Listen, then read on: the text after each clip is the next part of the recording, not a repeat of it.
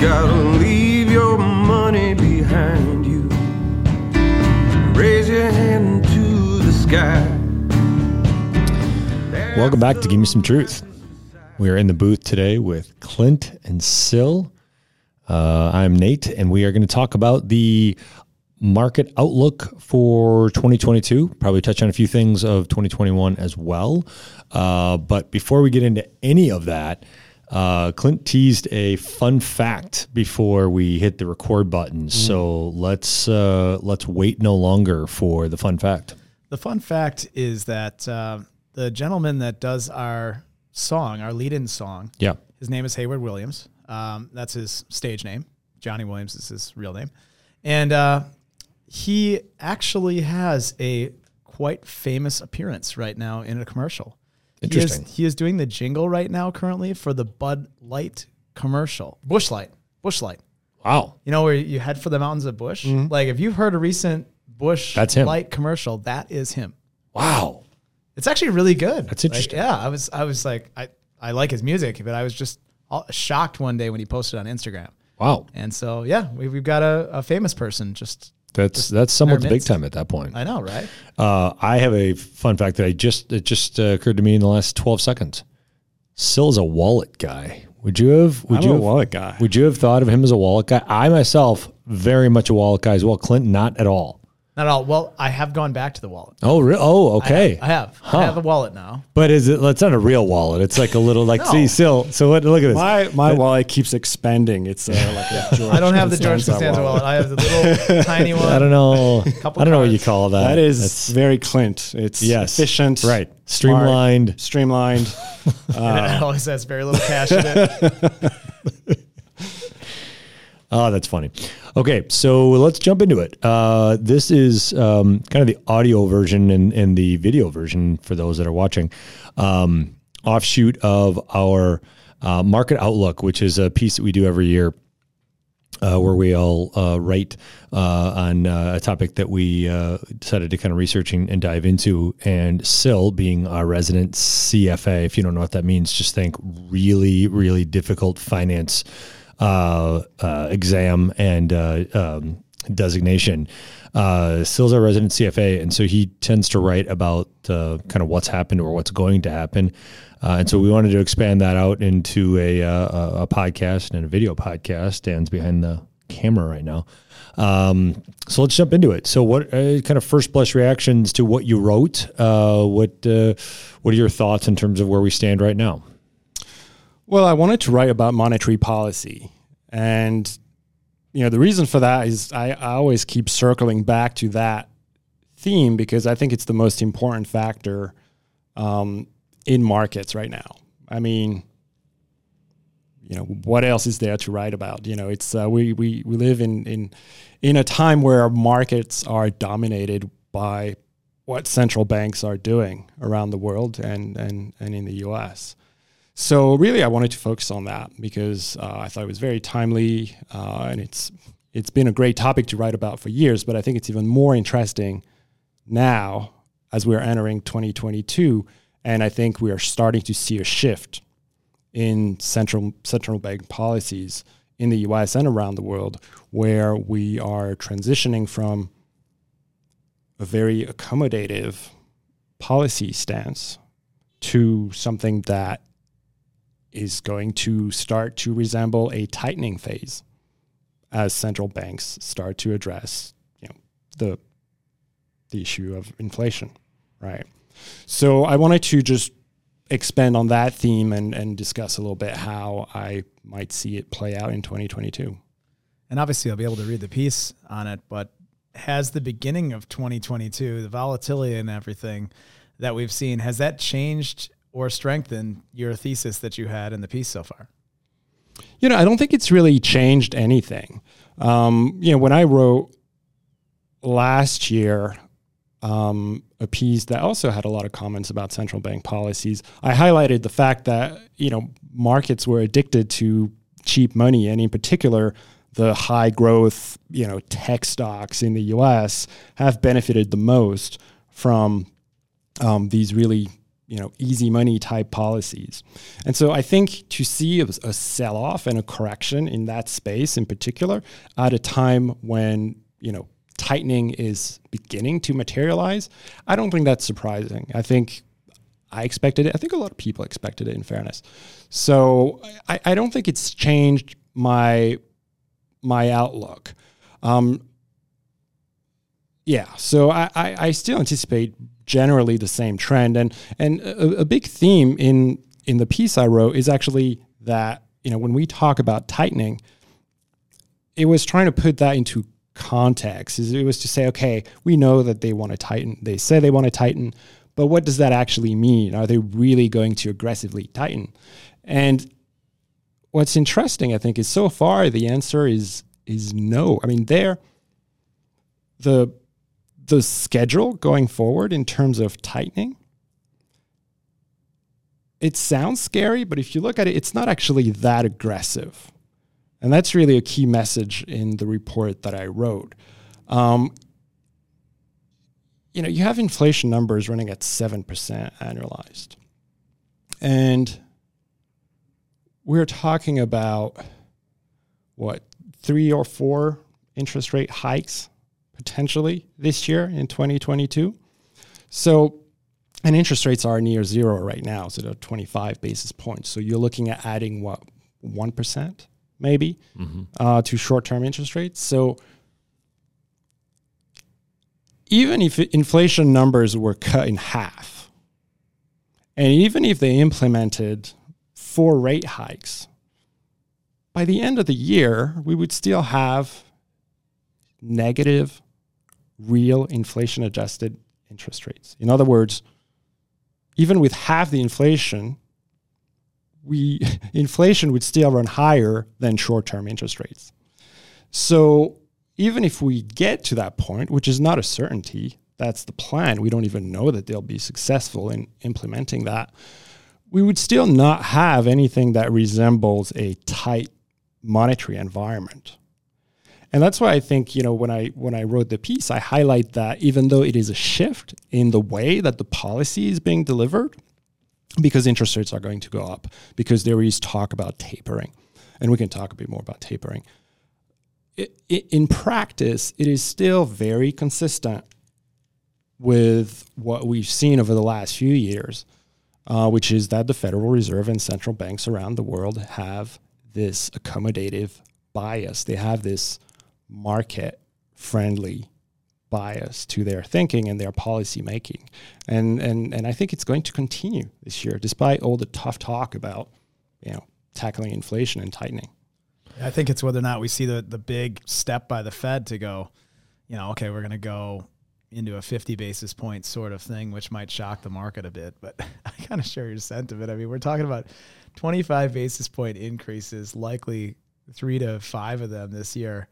I just find it hard to believe that a 1% interest overall in interest rates when they're telegraphing everything. I mean, we've all seen something from the Fed since 2008, and that is they say they're going to do it, and they do it. And if anything, they don't go as far as they say they're going to go. And it's a lot of tough talk, and it's just this slow movement. And they've really telegraphed everything. And they used to be a lot more close to the vest, but now they're not. They're very transparent about what they're going to do, which I actually think is nice. Mm-hmm. But overall, I just find it hard to believe that all of a sudden, first of all, that this is going to, be horrible for stocks if we have a 1% overall interest rate increase. I think I'm more concerned with inflation staying persistently high as a result of that and not taking it seriously enough. I think that's a very real risk. And I think there's going to be a lot of, if inflation stays high, there's going to be a lot of pressure on the Fed to maybe do more, because at some point people are going to look for someone to blame, right? And over the last few years, there's been pressure on the Federal Reserve to be as accommodative as possible, support the economy because the market's selling off because COVID, because the unemployment is high, because inequalities are high, all sorts of reasons. That pressure can shift the other way just as easily, right? And so within 6 months, you could have a situation where the public, politicians will look for people to blame, And, the Federal Reserve could be a target and they could be under pressure to actually do more. And I think that would raise the risk of a policy mistake. But yes, I think in my base case scenario for this year is that the Federal Reserve is going to stay behind the curve in terms of fighting inflation and tightening policy. So, I think the risk of higher inflation going forward is very real. I think of continued high inflation. I don't know that it necessarily will go up from the current 7%. I mean, that sounds a bit scary if it does. But that it would continue to stay relatively high, I think it's a very real risk to markets and to investors and to people. And I think that is the reason why, is it not, the increase in volatility, at least in the beginning of this year, is that uncertainty, right? In other words, we haven't dealt with that uncertainty, 2021, 2020, 2019, 2018. I mean, you didn't have that kind of palpable feeling of what's going to happen by way of interest rates, inflation, what's the Fed actually going to do. And I think that is a direct result of why we're seeing the volatility that we're seeing. Yeah. And I also think that I don't know whether or not how the market's going to digest the interest rate increases, right? Right. Are they going to see it as positive, right, so that it is going to stave off some inflation even if we have slower growth? Or are they waiting to hear the interest rate zero forever, we're going to just let it rip? I don't know. I mean, it's uncertain to me whether or not if we saw a 50 basis point increase in a surprise, if that's going to be a huge market sell-off. Maybe tech, I would say yes, right? But is that going to be a broad-based sell-off? Is it only going to affect mostly growth stocks? Again, interest rates are low. I just don't see this whole huge tech sell-off. I mean, it's valuation-based. That's part of what I wrote too in my piece. It was like, where do we go from here? Yes, we understand that tech might be overvalued, but where else are you going to go to pick up value in the market? And where should you go? And, maybe we'll see bank stocks do well in a higher interest rate environment, things like that. I think there's some areas there. I think there's always areas where you can make money in the stock market. But just throwing all of tech away and saying, it's overvalued, we don't want it anymore, I think that'd be a mistake. I think there's also the line of thinking that that is what the market's doing right now, right? The market's already pricing in what it anticipates is going to happen, right? So it's already, and we see this a lot in the market where, I had a conversation with a client about this a couple of days ago. The market doesn't react to news; it reacts to anticipated news. Right? By the time it's actually news, the market's already moved to where it's going to move. Right? So that's the question right now: is it already kind of dealing with the bad news of having its, if you will, its candy taken away from it, or the anticipation of its candy being taken away from it, and that's why we're seeing what we're seeing right now. Yeah, I agree. I think it's trying to discount all of that uncertainty. And there's uncertainty when we talk about the Federal Reserve tightening policy. There's actually two components to it. There's short-term interest rates. That's one component. That's what we've been talking about. It's this idea of deciding on interest rate or hikes. And then there's this idea of tapering. And people may have heard the term tapering. Tapering is really this idea of slowing down QE. So slowing down quantitative easing, slowing down the pace of asset purchases by the Federal Reserve. Which is a stimulative act, right? Absolutely. It injects liquidity, keeps interest rates low. And so that has more of an impact on longer dated interest rates, so bonds that mature in 8, 10, 15 years, as opposed to just the interest rate policy, which just controls short-term interest rates. And that's going to be a big part of what the market is trying to understand going forward. There's been a lot of discussions about how the Federal Reserve can create money out of thin air, right? They can literally just press a button and $1 trillion gets created. What's amazing is they can also destroy money. Just like they can create money, they can also extinguish trillions of dollars very easily. And so part of what they are going to try to do is slow down the pace of their asset purchases. And so instead of, they're going to instead of implementing the full 100% quantitative easing and X billion dollars worth of bonds would be bought every month, they are going to try to slow that down and maybe, buy 20% less, 30% less, and do it gradually over time in a way that wouldn't shock the market, wouldn't hurt the economy and would not result in a very fast reduction in the size of its balance sheet. So that's the plan, but there's still a lot of uncertainty there. And I think that's part of the market reaction is, how quickly are they going to taper? What's it actually going to look like? And so what we know so far is that they're not actually planning to really start implementing anything until late 2022 at the earliest. They might even actually delay it until 2023.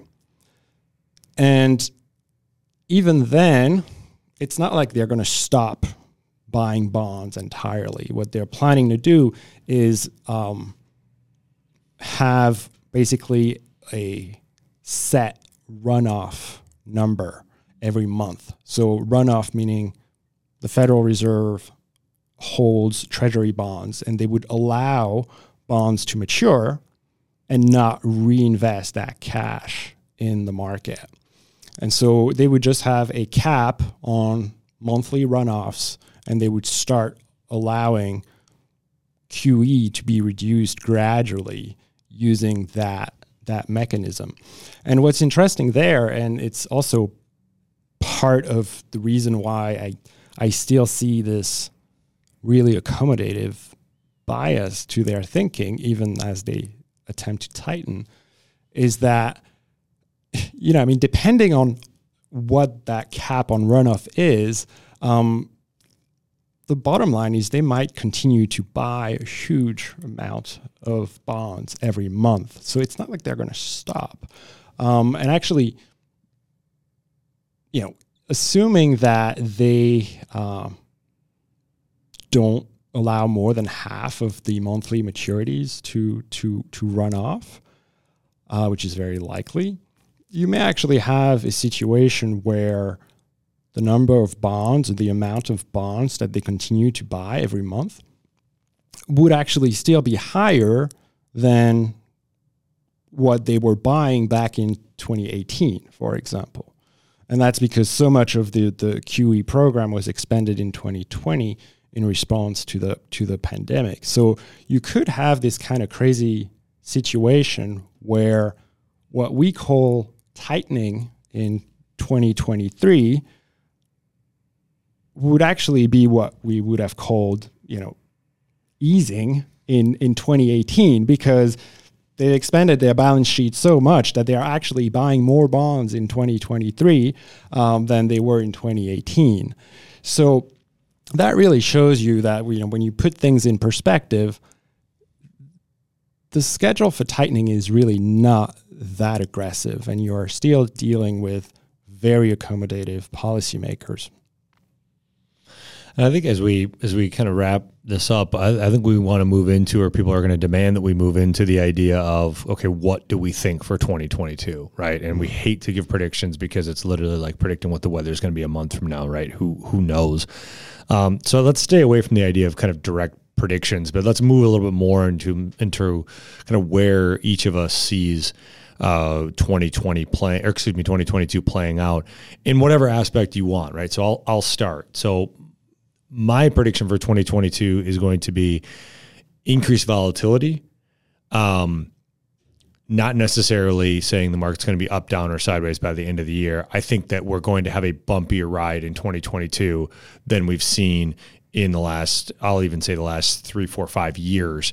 I think people need to be ready for the fact that the market doing what it's doing now could easily whipsaw back and in February or March be screaming up just as fast as it's falling now, and potentially falling again by June. I mean, we could literally feel this relatively exaggerated roller coaster ride, leaving the Dow, the S&P, and the NASDAQ on December 31st being a big question mark, because I think it really just depends on where we're at in the roller coaster cycle. Clint, how do you want to address that question? Yeah, I'll address it more from what I see as the biggest risks, the biggest headwinds, and maybe the biggest tailwinds. I mean, the thing that I'm most concerned about, it's twofold, really. Number one, inflation staying persistently high, and having some of the supply chain stuff actually get better, and then inflation doesn't get better. I think the anticipation is that, we're going to see this easing once supply chains get more repaired. I'm hopeful that will be the case, but I think we're still going to run at slightly higher than expected inflation for the year. I think the second thing is obviously that if we have another sort of variant that ends up becoming more deadly, the transmissibility of Omicron is very encouraging, actually. And I think that one thing that we aren't pricing in right now, a potential tailwind, is that, and Nate and I remember sharing this with clients. We said there will be this spending supernova that we've never seen in our entire lifetime once people are quote unquote over COVID. And I think what's happened is that Delta has caused that to delay, and for some people Omicron. But you can see that the left and the right is now starting to come along to the idea. 'Cause I'm hearing it a lot more. I think the right was over COVID a little earlier than the left side of the aisle, but the left is coming that way now, and we're saying, hey, we got to live with this endemic thing. And I think once people get more and more comfortable with the idea of we need to live with COVID, that you'll start to see travel pick up and spending pick up on more leisure activities. And it might be in a different way, but I do believe that supernova of spending has really been delayed 9 months because of Delta. So I think we're going to start to see in 2022, maybe it won't start out great in the first half of the year, but I think second half of the year in 2022, we're going to see just a ton of spending, and going into 2023, a little bit of a tailwind there going into it. So I don't know whether the market will do well this year, especially in the first 6 months, but I do anticipate that we'll see that earnings will pick up second half of the year and spending will pick up. So I'm pretty optimistic for the second half, at least, of the year. Yeah, and I agree with both of you. And I think, Nate, to your point, I think you wrote a piece that is titled "It Gets Harder from Here," right? And I agree. I think we've been really used to very low volatility and pretty good conditions overall. And I think it gets tougher. I think there's inflation, of course, and then there's how policymakers react to inflation and then the heightened risk of a policy mistake on the back of that. So, it gets a lot tougher. I still see opportunities in this market, and, as long as, interest rates remain as low as they are, it's difficult not to be constructive about the market overall. But it's going to get significantly tougher. And one reminder to some of our clients after we've received, every once in a while you get some emails sent to you, like, and generally I think Nate and I are pretty good at handling these, but, losing 3%, people were like shocked. You're like, well, guys, that's nothing. That's a sneeze right now. Like losing 15, 20, 25% might be a drawdown during the year. So, we have to prepare for real volatility. And you know what? Do this exercise on your own statement. Take your balance and multiply it by 20%, and that's your loss. If you can tolerate that loss, that's great. But you've got to get in the mindset that you are going to be able to tolerate that loss, because it might happen. And if you're not there, you need to contact us. And, we need to work on your portfolio now rather than when you're in the midst of that loss. But we need to kind of refocus. I mean, if your portfolio is at $1 million right now, you can lose $200,000 very easily, and you will at some point. So you've got to kind of mentally steel yourself to that sort of notion that that's going to occur for you. I think that's a great call out, and we'll conclude on that. The idea that, if you look at the last, call it 5 years, you can pick the time frame literally, but the last 5 years in the market, that's literally as good as it gets in the market, right? I mean, it doesn't get much better than that. Low volatility, making money in virtually any asset class. That's what the last 5 years was. But you didn't see newspaper headlines saying you're in the midst of an incredible run in the market. You didn't see people jumping up and down. That's not how up markets work. Conversely, down markets, that's all we hear about. So mentally just understand that we went through an incredible period of time.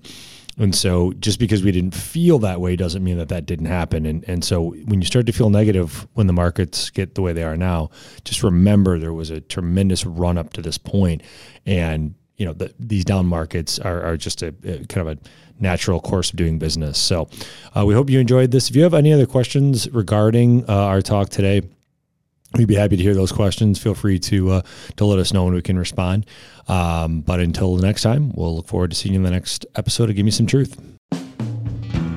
Walkner Condon Financial Advisors is a registered investment advisor with the SEC. Registration with the SEC does not imply a certain level of skill or training. The opinions expressed by the participants of this podcast are their own and do not reflect the opinions of Walkner Condon Financial Advisors. All statements and opinions expressed are based upon information considered reliable, although it should not be relied upon as such. Any statements or opinions are subject to change without notice.